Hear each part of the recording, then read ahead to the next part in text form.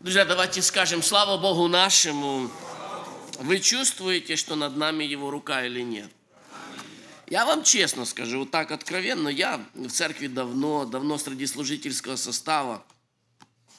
В большинстве случаев такие темы, как Руслан взял, в воскресенье не проповедуется. Это есть культура служения, да. Вот про это можно говорить, а про это, на разборе лучше говорить.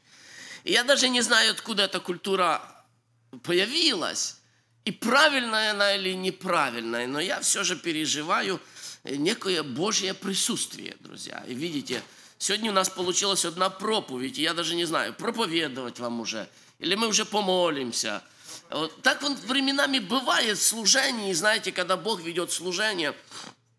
Я все же хочу небольшую проповедь, может быть, мы сократим за счет нужд, но небольшую проповедь я хочу сказать, потому что Дух Святой сказал нам про то, что Он будет ободрять нас. Вы пережили ободрение или нет еще? Пережили уже? Хорошо. Я буду читать один текст. Тема моей проповеди: в чем сила церкви? В чем сила церкви сегодня, друзья? 12 глава Деяний, очень коротко. Просто мне хочется несколько мыслей оставить для вас. 12 глава Деяний. Я буду много читать текста сегодня. В то время царь Ирод поднял руки свои на некоторых из принадлежащих к церкви, чтобы сделать им зло. И убил Иакова, брата Иоаннова, мечом. Видя же, что это приятно иудеям, я обращаю на это внимание, вслед за тем взял и Петра. Тогда были дни опресночные, то есть это было время перед Пасхой. И, задержав его, посадил в темницу и приказал 4 четверницам воинам стеречь его, намереваясь после Пасхи вывести его к народу. Я думаю, что Ирод хотел Петра тоже убить. Итак, Петра стерегли в темнице, между тем церковь прилежно молилась о нем Богу. Когда же Ирод хотел вывести его в ту ночь, то есть это уже пресночные дни прошли, пасхальные дни прошли, потому что он хотел вывести, сколько он там сидел, непонятно, точное время нету, но не один день он там сидел. Смотрите, когда же Ирод хотел вывести его в ту ночь, Петр спал между 2 воинами, скованный 2 цепями, и стражи у дверей стерегли темницу. И вот, ангел Господень предстал, и свет осиял темницу. Ангел толкнул Петра в бок, пробудил его и сказал: «Встань скорее!» И цепи упали с рук его. И сказал ему ангел: «Опояшься и обуйся». И он сделал так. Потом говорит ему: «Надень одежду твою и иди за мною». Петр вышел и следовал за ним, не зная, что делаемое ангелом было действительно, думая, что видит видение. Прошедшие же 1-ю и 2-ю стражу, они пришли к железным воротам, ведущим в город, которые сами собой отворились им. Они вышли и прошли одну улицу, и вдруг ангела не стало с ним. Тогда Петр, пришед в себя, сказал: «Теперь я вижу воистину, что Господь послал ангела своего и избавил меня от руки Ирода и от всего, с чего ждал народ иудейский». Я очень коротко, друзья, хочу сегодня поговорить на тему, в чем сила церкви. Друзья мои, во-первых, то, что было, то и есть. То, что было, то и есть, то, что есть, то и будет. Методы сатаны и работа в церкви остается одинаковой на протяжении 2000 лет. Первое, на что я хочу вам сделать ударение и показать вам некую тайну, которая не является тайной, друзья, но о ней написано в Библии так: «Поражу пастыря, и что? И рассеются овцы». И мы все это знаем, мы все это прекрасно понимаем, что есть отделы служения в церкви, над которыми Бог поставляет определенных, я не буду назвать их пастырями, но я скажу начальников над ними. И есть общий начальник, у нас есть старший пастырь Юра, который вроде как начальствует над всей церковью. И можно сказать, эта проповедь, наверное, больше относится к Юре. Да, она относится к Юре, она относится ко мне, она относится к нам всем, друзья. Послушайте, Самый первый удар, который сатана будет наносить, он будет наносить удар на тех, кто является поддержкой и основой служения. Он будет бить тех, кто стоят в основе чего-то, друзья. Если есть сегодня церковь, он будет бить пастырей. Если есть сегодня хор, он будет бить кого? Регентов. Послушайте меня больше еще, друзья. Если есть семья, он будет бить отцов. Если отцов нету в обойме, он будет бить матерей. Он будет... Я вам даже больше скажу, есть временами, я видел такая ситуация, когда в семье отца нету, матери нету, я говорю духовно, да, там есть один ребенок, который молится за эту семью. Знаете, куда будет направлять сатана свои удары? Он будет направлять удары на этот столб, который еще стоит. Поймите меня, друзья, правильно.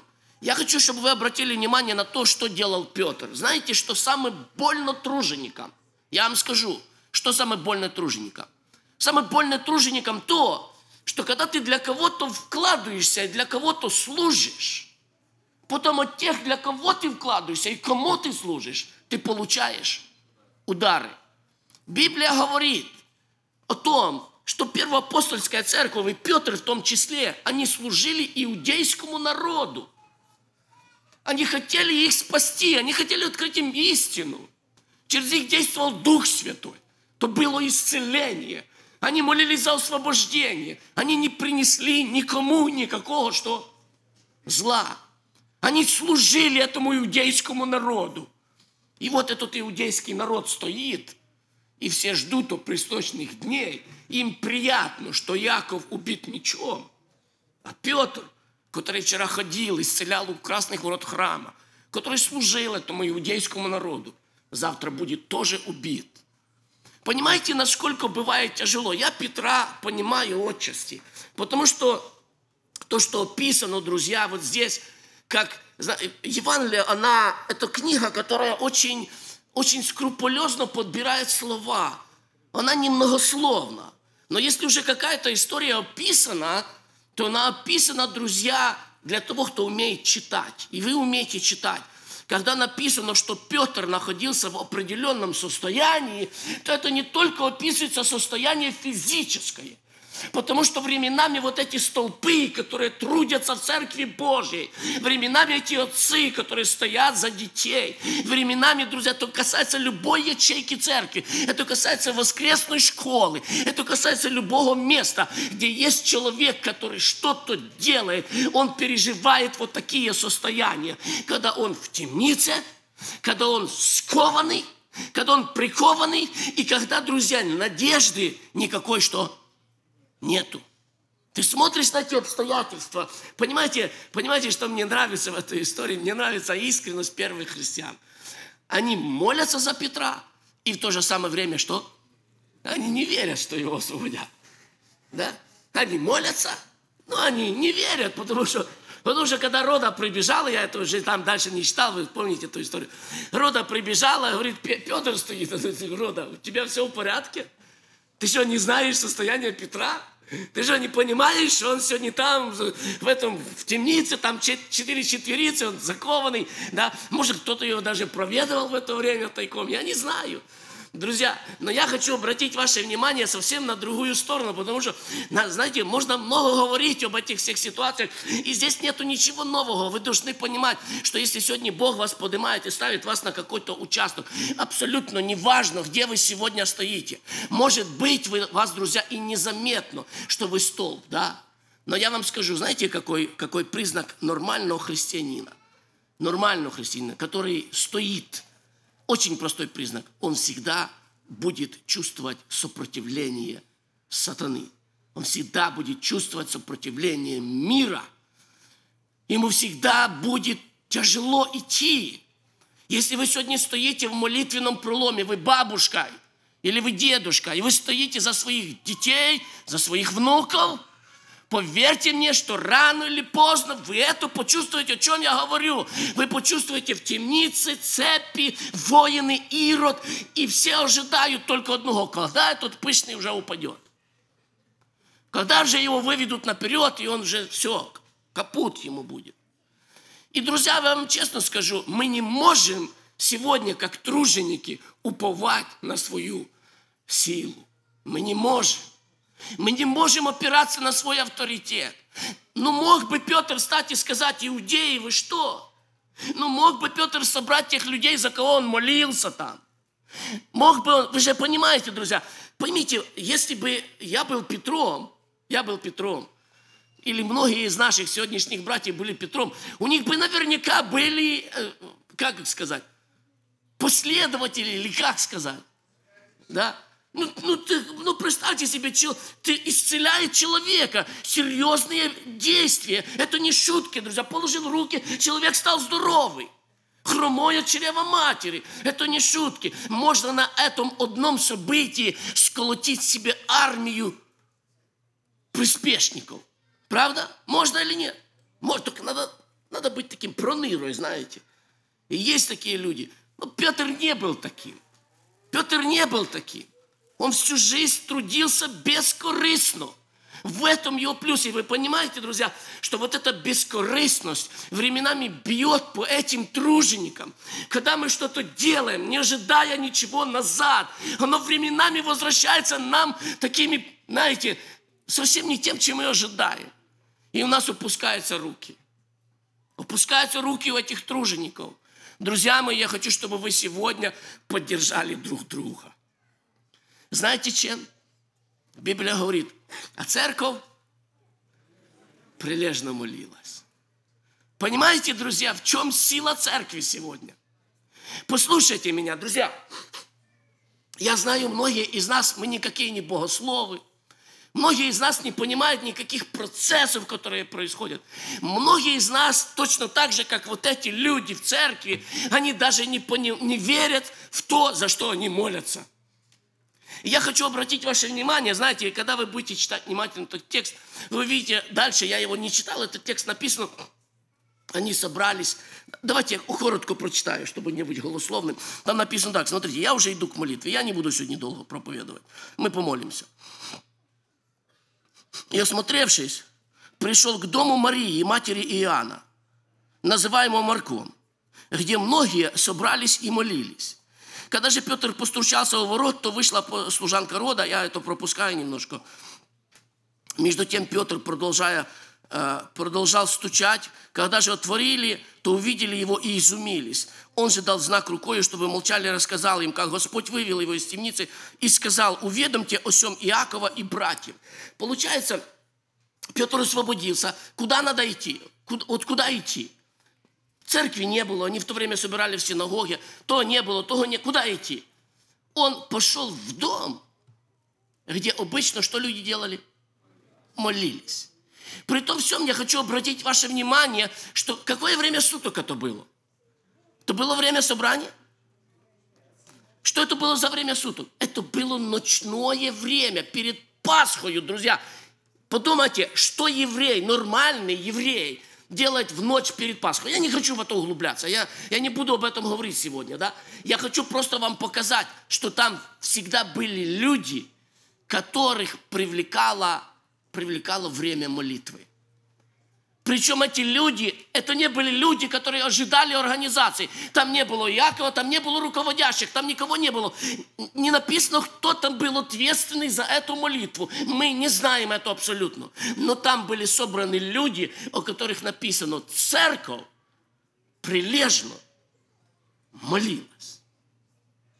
Там были собраны люди, которые знали, друзья, что ключи к любой обстановке, перемене, избавлению – это молитва, друзья.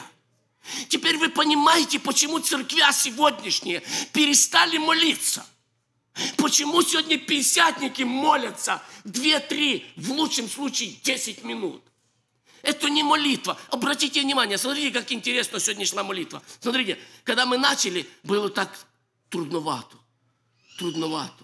Чем больше мы молились, тем легче становилась молитва. И уже под конец, после пророчества, я уже сижу и думаю, если сейчас бы еще одно пророчество было, уже проповедовать не надо.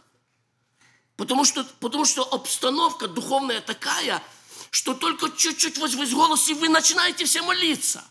Понимаете, друзья? То есть духовная обстановка с тем, когда мы молимся, она увеличивается, присутствие Божье увеличивается. И сегодня мы не понимаем то, что понимали древние, что молитва, друзья, она имеет в себе силу. Даже вот такая, может быть, не сильно организованная, там, может быть, братьев не было руководящих, еще что-то, друзья, но они собирались и не молились. Я заканчиваю свою проповедь. Когда мы смотрим на эти обстоятельства, они нас потрясают. Эта история для меня вообще очень удивительная история. Вы можете себе представить, что настолько мир духовный вошел в мир физический? Вы можете себе это представить? Чтобы настолько мир духовный, я не хочу сейчас говорить об этих мелочах, когда оковы просто упали. Скажите, друзья, как это было на уровне физическом? Что оковы превратились в прозрачные бумажки? Что там произошло? Вы же знаете физику, вы все обученные люди. Что там было? Как это вообще возможно, чтобы ты закованный в наручники, и вдруг ты освободился от них? Ангелы, духовные существа, что они стали физическими и разбили эти оковы? Как это все было, друзья?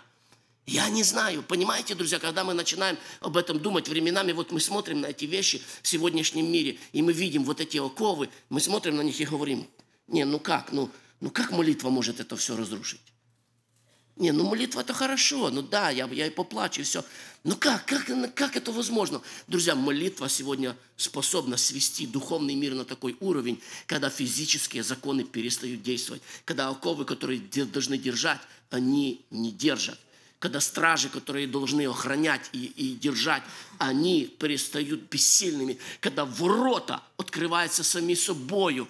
И это все, друзья, открывается через молитву и дерзновение церкви Господней. Когда церковь Господня молится, когда она не перестает молиться, когда она встречает трудности, но она остается молящейся церковью. Друзья мои, я заканчиваю свою проповедь. Кто сегодня стоит на передовой? Кто чувствует удары? Не бойтесь, молитесь. Аминь. Дух Святой – это Бог чудес. Аллилуйя. Наш Господь – это Бог, изменяющий обстоятельства. Для нашего Бога нету физически невозможных вещей. Нету оков, которые бы Он не смог бы расторгнуть. Нету пленников, которых бы Он не смог освободить. Не переставайте молиться Ему. Аминь. Склоним колени. Ава, Отче.